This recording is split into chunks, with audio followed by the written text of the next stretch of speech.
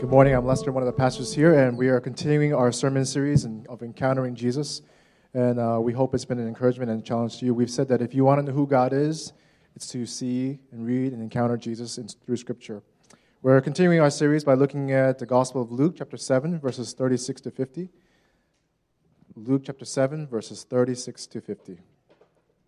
Starting from verse 36. When one of the Pharisees invited Jesus to have dinner with him, he went to the Pharisee's house and reclined at the table.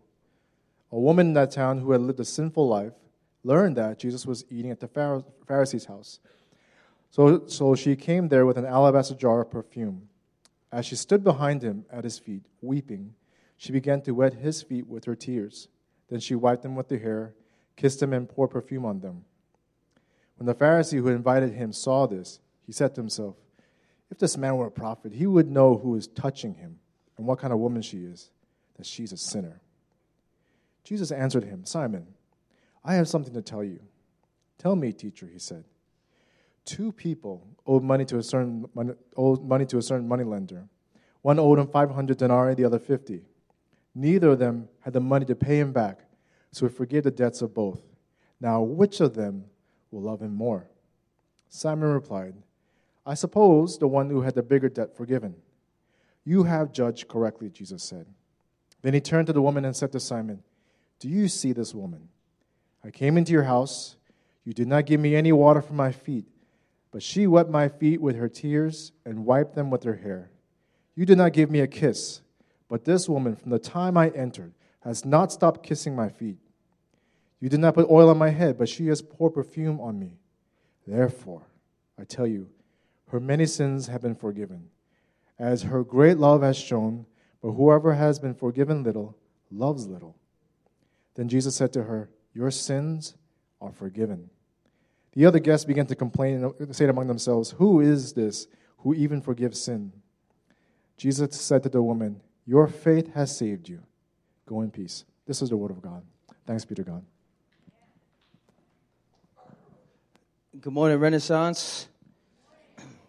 You could be anywhere in the world, but you're here with us. I appreciate that. My name is Aswan. Y'all get that reference? Sorry, we'll talk about it after service. My name is Aswan. I'm one of the pastors here. So good to be with you. We are continuing, for those who have not been with us the last couple weeks, we are continuing our series on encounters with Jesus. And here's why. We want to be able to answer the question, who is God? What is God like? How do we get to know him? How do we follow him? And so today, I don't want today just to be another time in the series. I want us to really critically think about those questions. From everyone in here, that answering that question or those questions is going to be extremely important to us. And I want us to look deeply at who God is. What is he like? I want you at some point this week to sit down, write that down. Who is God? Who do you think God is? What is he like? What is it like to really follow him? That's the premise and the heart behind our series. Let me pray for us. Daddy, thank you for what you will say to us this morning. Open our ears to hear, our eyes to see, and our heart to receive your truth. In Jesus' name, amen. For those who don't know me, I am an avid cereal lover. Cereal is life. Cereal is the most important thing. It's the pillar of breakfast culture. Can I get an amen, somebody? Listen. I want to see if we have. I want to test our cereal IQ right now. When I say Tony, you say. Okay. When I say, you go cuckoo for. When I say snack, crackle, and. Listen, give yourselves a round of applause.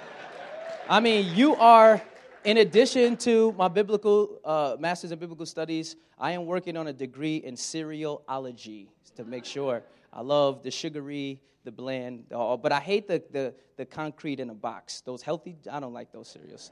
Nobody buys those. You shouldn't. If you do, you shouldn't. But growing up, there was one cereal that captured my love and affection, and it was called King Vitamin. Who know? Oh my gosh, can I hug you after service? Please, yes. I mean, King Vitamin was the most incredible cereal that I could ever taste in my lives. I have been known That's so sad. So sad. People are hating on King Vitamin. I have been known to watch a whole episode of Gummy Bears and eat a whole box of King Vitamin and do the free mask on the back at the end. Man, King Vitamin was a favorite. But here's the problem. They don't make King Vitamin on the East Coast anymore. And so a few years, I know.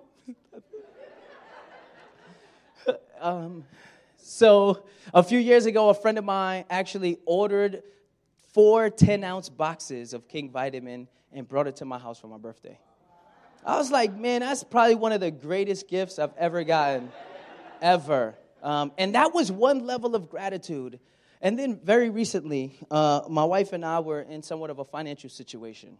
And our 2 youngest daughters, their birthdays are in February, and there's some extra food bills and some other bills that were created. I won't specify how we got those other bills because my wife is here in service today. But everything kind of came converging in on our budget. And so we sat down, we realized we ran out of our money, and there was a lot more month left. We wrote down the things that we were going to need, and we put a dollar amount next to it, and we looked at each other and we said, we ain't got it. And we argued and we prayed and argued and prayed, and somewhere in between, a friend called and was like, hey, yo, I'm going to come through. And I was like, cool, come through. And the friend overheard us talking at the table. And the friend was like, hey, how much do you need? Now, I am thankful that I have a band of brothers that, man, there's nothing we wouldn't do for each other. We ride for each other.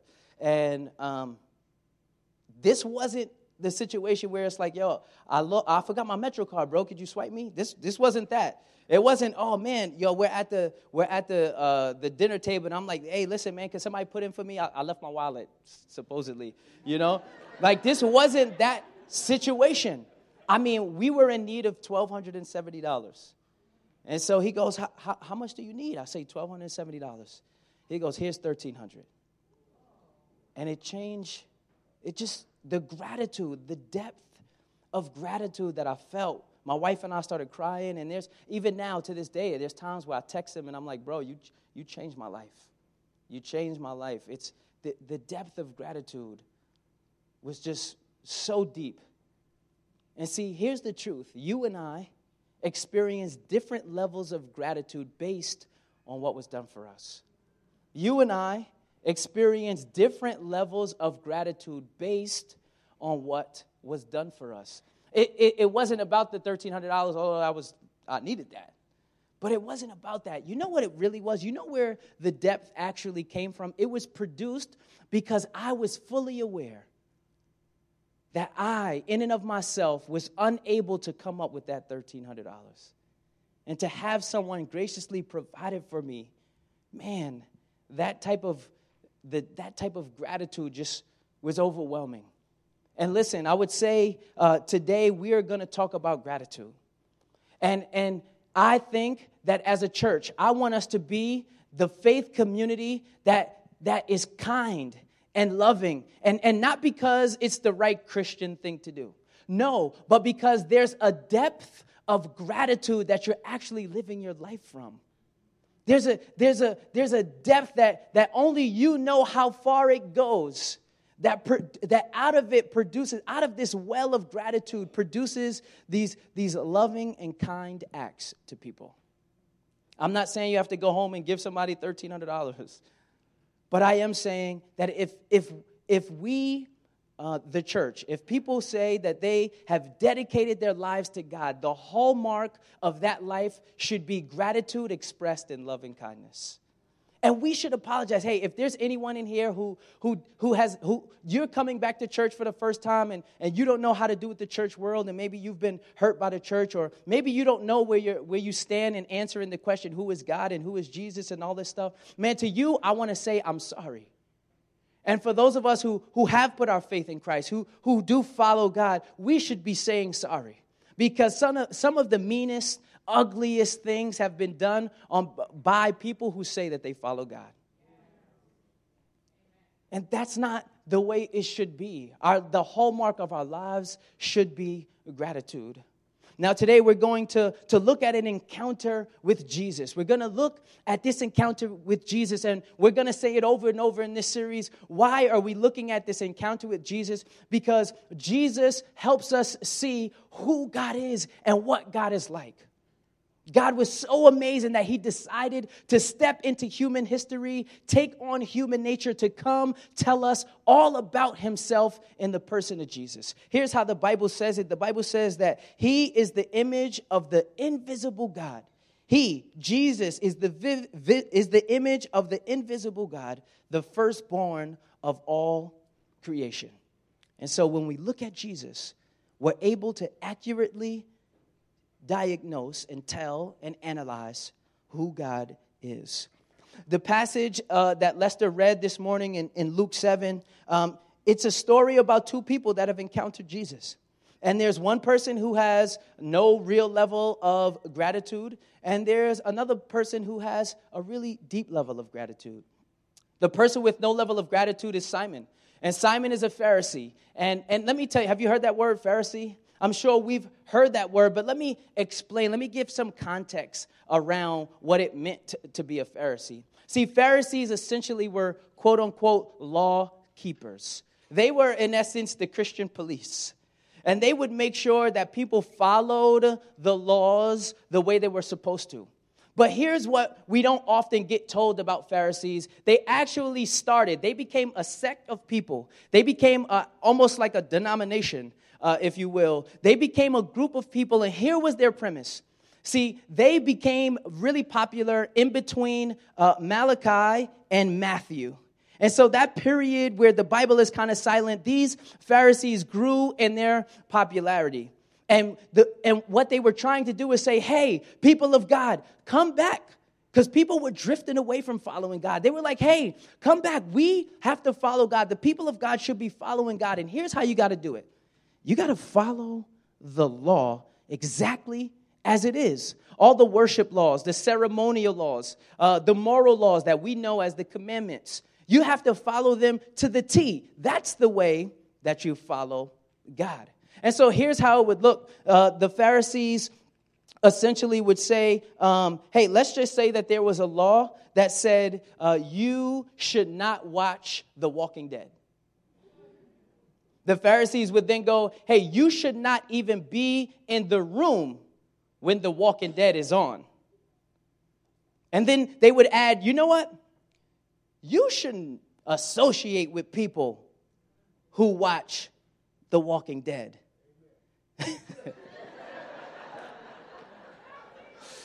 Hey, it just got real. And the Pharisees produced this weight, this heaviness on what it was like to follow and get close to God. And see, when we see this contention between Jesus and the Pharisees in the scriptures, often what's happening is Jesus is so upset that they've created this burden, this extra weight in order to get to God. And it's this weight that Jesus would often speak back against and fight against. And here's what's cool. This Pharisee, Simon, is the one who invited Jesus. And guess what? Jesus says, yes, I will come to your crib. I'll break bread with you. I don't agree with you. I know the way you think. It's not the way I think, but I'm going to come and I'm going to sit down and I'm going to have dinner with you. To the Christians in the room, when's the last time you've had dinner with someone you don't see eye to eye with? When's the last time you've sat down and broke bread with someone? Because we're encountering a Jesus here who doesn't just put people on blast that he doesn't agree with. He's sitting down and he's actually having a conversation. And because the Pharisees were so consumed with being right, they felt the way to approach God was you had to be good enough. And they put that burden on everyone else. In order for you to get close to God and to know God, you had to be good enough. You had to do right, because doing right meant being right. Here's the example of that. Luke, the author of this text, tells us in verse 39, he says, when the Pharisee who had invited him saw this, he said to himself, if this man were a prophet, he would know who is touching him and what kind of woman she is, that she is a sinner. See, what Simon was saying, he was looking at this woman and he was saying in his mind to himself, he's saying, yo, if you're any kind of holy teacher, if you're any kind of spiritual person, there's supposed to be there's supposed to be a separation between you and them. And what Simon is saying is like, he's almost questioning like, yo, Jesus, are you even really that dude? How could you be letting her, of all people, how could you be letting her touch you? It's proof. Luke is highlighting how Pharisees think, how they function, how they approach God. The other person in the story is this woman. This woman is having an encounter with Jesus also. And this woman, Luke describes her as a sinful woman. And it's key to the scripture. Luke is juxtaposing this woman to this Pharisee. See, to be known as a sinful woman, she would have been equated as the disreputable, those who are on the outskirts. And what would happen when there was a meeting of nobility, when there was a dinner like this, just imagine if we took the walls off this auditorium, all the people who did good and had invitations would be in here eating, and all the disreputable people would be on the outsides watching. And the poor people would be waiting for there to be scraps of food left so they could run in and grab some food just so they could survive. Luke is telling us that's the class that this woman fits in. Luke says it this way in verse 37, a woman in that town who lived a sinful life learned that Jesus was eating at the Pharisee's house. So she came there with an alabaster jar of perfume. And think about it. I mean, this woman on the outside, we get to see she comes to this party. She wasn't invited. She wasn't going to be one of the people who got an invitation. There was no red carpet laid out for her. But she comes anyway, and we get to see she busts down the door waving. No, just playing. But she comes in and she runs in. And she wants to have this encounter with Jesus so much that she's willing to push past what people say about her, Kayla. She's willing to push past what all the eyes are going to be on her, all the thought. She don't care. She's like, she even lets her hair down. That's a cultural no-no. She takes her hair down. She's like, yo, I'm going to get to Jesus. And she's fighting through all of that. I can only imagine internally what she's wrestling through. And she gets there and she gets before him and she's breaking down and she's crying and she's weeping and she's wiping his feet with her hair and she's crying and kissing his feet. The Bible doesn't necessarily tell us this, but the reason Luke is giving us all this detail is because she is showing Jesus the greatest type of affection that anybody in her social class could show him. The depth of what she wanted to show. And it got me to thinking, y'all. I'm like, yo, what was it? What was it that drove her to push past the discomfort? I know the times that I get discomforted, the times I'm in an argument with my wife and something's like, you should go back and apologize. I'm like, no, I'm not. She shouldn't have said that to me. What was it that captured her heart so much that she was willing to push past the cultural no-nos? She was willing to push past even her own good judgment just to get to the foot of Jesus. My question, how do you approach God? How do we approach God? How do I approach God? See, our approach to God is a clear indication of what we think of him. Think about it. Take a friend. You approach a friend based on your knowledge of that friend and that relationship. And there's probably some things that you say, oh, I can take to that friend. Oh, but I can't take to that friend. Can I get an amen? And think about a coworker. Maybe there's a coworker that you have, or you think about your job, and you approach them based on those things, based on what you know about them. We approach God based on what we think about him. Based on how we answer the question, who is God and what he's like. How do you and I approach God? How do we approach God? Is it fear? Do you approach God in fear? I remember down in West Virginia, I went to a predominantly all-white college, and I'm there with my Timbs on, and I'm looking at everybody else's boots, and I'm like a little fearful. These boots have like they're pointy, like they have no laces. I'm from Brooklyn. I've never seen that before. I'm like, people don't really wear those. I've seen that on TV. Like, these are real, like, cowboy boots. I mean, dudes had on vests with no shirt. Like a jean jacket with no shirt. I'm like, yo, what's happening to me? Why did I come here? And I remember the first time without my basketball crew, I had to go sit down and have dinner. And I remember approaching the table a little fearful. I mean, I was fearful for good reason, right? There was Confederate flags and heads cut off in trucks and stuff like that. So, yeah, I mean, there was a little fear. But you know why I was fearful? I was fearful because what if they didn't like me? What if they didn't accept me? I'm thinking to myself, what if they actually rejected me? And we approach God much the same way, don't we? What if God really knew what you were hiding? What if God actually knew the thing, the face that you were trying to save? What if God actually knew everything about you? Would he reject you? How do you and I approach God? Is it fear? Or maybe for you, it's not fear. Maybe you're not fearful when you approach God. Maybe it's entitlement. See, my youngest daughter, she gets good grades in school, and that's cool, you know, and we love her regardless if she gets good grades or not.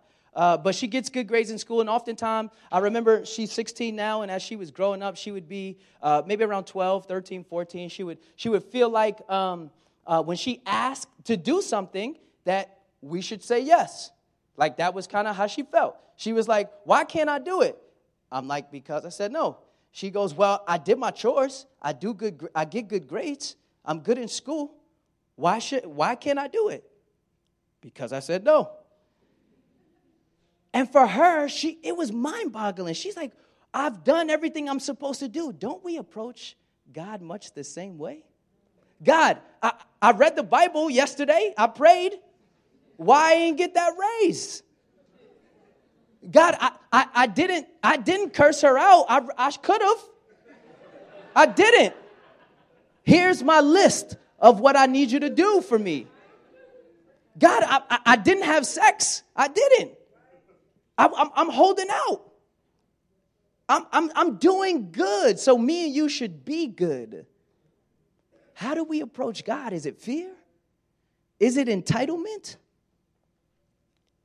See, so we're looking at this encounter so we can get a healthy view of who God is. We can get an accurate biblical picture of who God is and what God is like. The passage that Lester read starts, and again, you guys heard it. The passage starts with this dude, Simon, inviting Jesus to come have dinner. And Jesus accepts. Okay, cool, I'm coming. And Jesus is there and reclining at the table, and boom, here, she didn't kick open the door. The doors were open. She runs in, and this woman comes in, and she's doing all kind of crazy stuff. And she's crying, and she's weeping, and she's before Jesus' feet. And I would imagine Simon is probably a little confused here, like, yo, why are you doing this? You're messing up my dinner party. Like, you actually giving me a bad rep. I have a guest. I'm a Pharisee. I do good. And so remember back in verse 39 where Simon says, if he were a prophet, he would know who this woman is who touched him. Remember, I love how the Bible says that Simon said that to himself. He didn't say it out loud. He said it to himself. So you know what I'm imagining? Jesus being there reclining at the table probably peeped him like, Simon, there's probably something going on with you.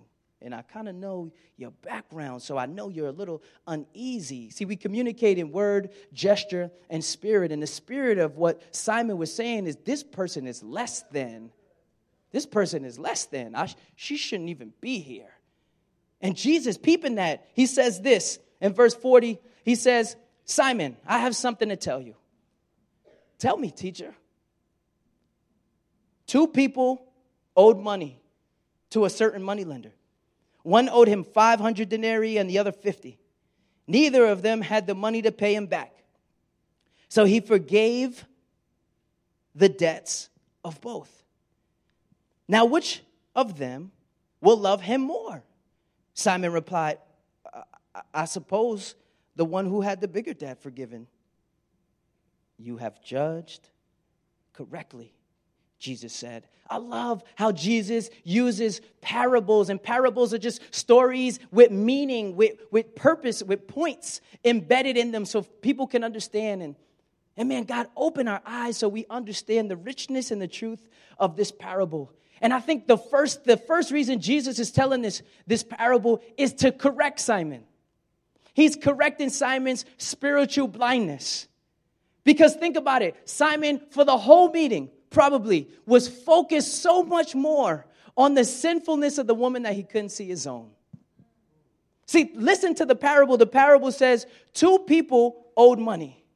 And then listen to Simon as he responds to the parable. He says, I suppose the one who had the bigger debt forgiven. I suppose he's not even really sure. In his heart, he's asking Jesus, why are you asking me this? I'm not a person in debt.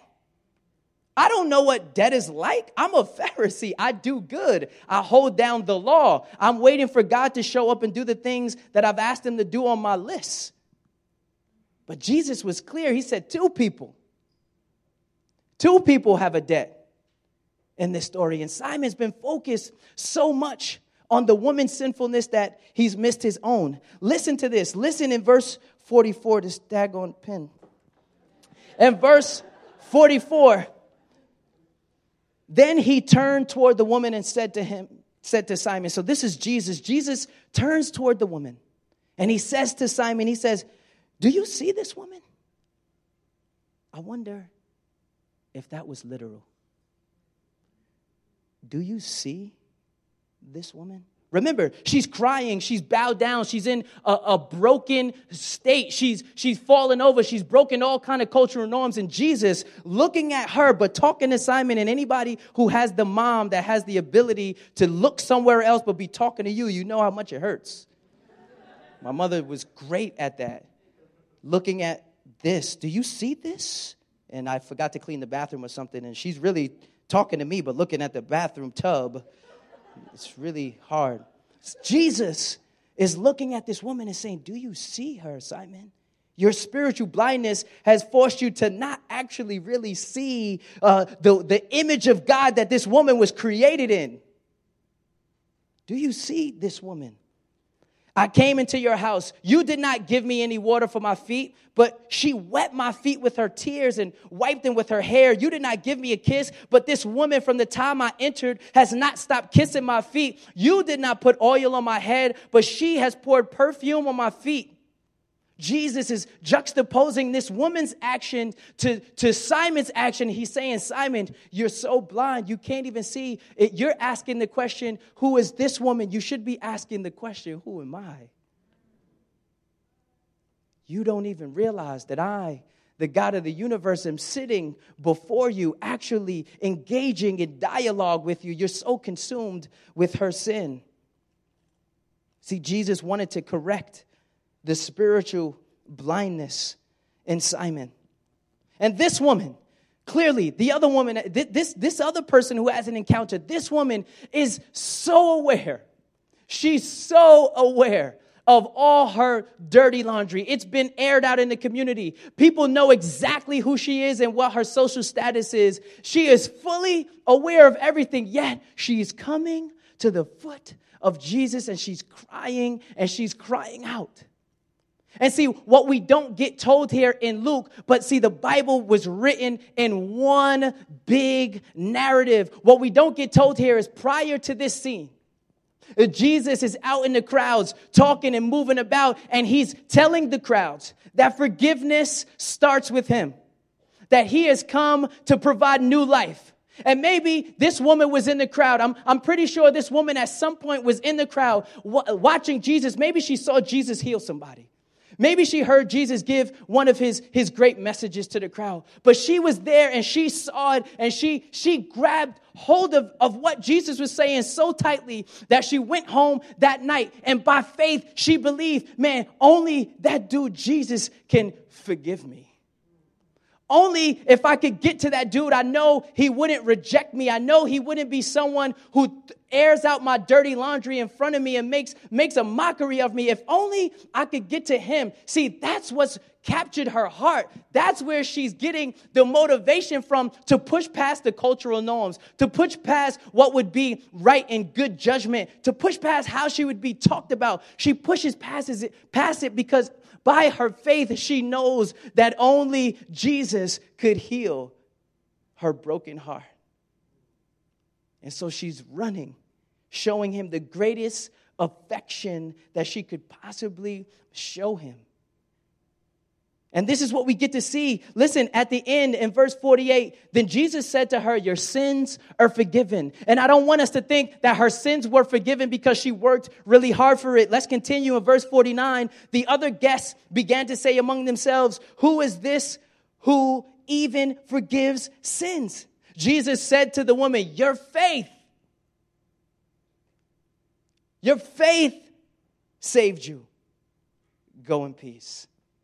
We didn't see a conversion happen there in where this dinner account is actually happened. But we know, based on her response, based on the well of gratitude, is why she moved in this loving, kind act of appreciation for Jesus. Because she knows when she gets to the foot of the cross, he's going to say, your sins are forgiven. Your faith has saved you. Go in peace. There's peace between you and God based on your faith, not what you've done. Come on, Renaissance. Hey, this is what I hope we don't lose. I hope we don't miss this. The real reason we're looking at this encounter, because in this parable, God is the moneylender. And what does that mean for us? That means you and I are the debtors. And maybe there's some of us in here today, some of us are saying, I'm not that bad. That's not true. And maybe there's some of us saying, yo, I'm so bad. I'm so bad. That's not true. There's two debtors. And maybe some of us think our debts are little, or maybe some of us think our debts are large. But what does Jesus say in verse 42? He says two people owed money to a certain moneylender. One owed 500 denarii, the other 50. Neither of them had the money to pay back. Listen, if you're Simon, if you approach God like Simon and you think you're not that bad, you still don't have the money to pay God back. If you're the woman, if you're sitting here and you're the woman and you feel like, man, as a man or a woman, my sins are just too great. My debt is so great. Jesus is saying, won't you come? Because both of their debts were forgiven. And here's what our response should be. Our response should be, you and I are just debtors in need of debt forgiveness. That's the gospel. The gospel is that you and I are debtors in need of debt forgiveness. See, God knows the person who has little debt and the one who has great debt. They're equally unable to pay him back. And so he graciously forgives the debt of both. And here's what you have to know about God. He's not concerned with how much debt you and I have. He's not concerned with the quantity of the debt that you and I have. He is concerned about our awareness of it. Are you aware that you're a debtor? I don't care what you've done. I don't care how many verses you've memorized. I don't care how many curses you've said. Are you aware that you're a debtor? And it's the person who acknowledges and knows that they're a debtor. When you come to Jesus, you will not be rejected. And a proper awareness of our sin should lead to a realization that we can't pay it back. And since Jesus knew we could not pay it back, he forgives it. He literally lifts our debt obligation and puts it on Jesus. What does that mean? Well, it means that we accumulated a debt that Jesus is willingly obligated to pay. He became willingly obligated to pay. The Bible says it this way: God made him who knew no sin to be sin for us, so that in him we might become the righteousness of God. Righteousness simply meaning you and I become in right relationship with God. That's the gospel, family. You and I are spiritually bankrupt. You want to know the way to approach God? Bankrupt. The way we approach God is to be bankrupt. You and I are spiritually bankrupt, and it costs $1,270 to finish the month. And we ain't got it. So Jesus comes over and hears us talking and says, how much do you need? How much do you need? You need $1,270? Well, here's my life. Here's my life, and that should last you for the rest of yours. That's the gospel. That's the God that we're encountering. That's the God that you and I get the opportunity to fall at the feet of and kiss his feet and wipe his feet with our hair. That's the God that the scriptures are talking about. And if that's true, why would you approach him with fear? If that's true, why would you are free to approach the throne of grace with boldness, saying, hey, God, I'm bringing all my dirty laundry. And while you're on your way to the laundromat, it doesn't matter who's looking at you. It doesn't matter what they're saying about you, because you know when you get there, you're going to be made new. That's the gospel. Why? If this is true, why would we approach God entitled? Why would we say, hey, God, you owe me. I did what I was supposed to do. Now you owe me. And I'm not saying God doesn't reward us for our faithfulness. But there's something different when in our hearts we believe God is obligated to do for us. Man, our only approach to God is bankrupt. And so we're going to move into communion. And here's what I want today. I want us to have a heart of gratitude. That the body of the God of the universe was broken. His blood was shed on behalf of you and I, so that you and I could be in right relationship with God. He is not concerned with how much sin or debt we have. He's concerned with our awareness of it. Today, would you be aware of your sin? Would you be aware that there is a separation between you and God? And today, maybe there's somebody who hasn't put their faith in this type of Jesus. Man, I'm saying today is a great day, better than any. And for those of us who may be approaching God with entitlement, I'm saying today, that's not the way we approach a God, because God was the money lender, and he graciously cancels the debt of everybody who can't pay it back. So we go humble, brokenhearted before him, thankful with a heart of gratitude. If our crew members could come forward. Today, when you partake in communion, I want you to allow your heart to be filled with gratitude. For he who knew no sin became sin, so you and I could be the righteousness of God. When you're ready. God, thank you for your sacrifice. Thank you for who you are. In Jesus' name, amen.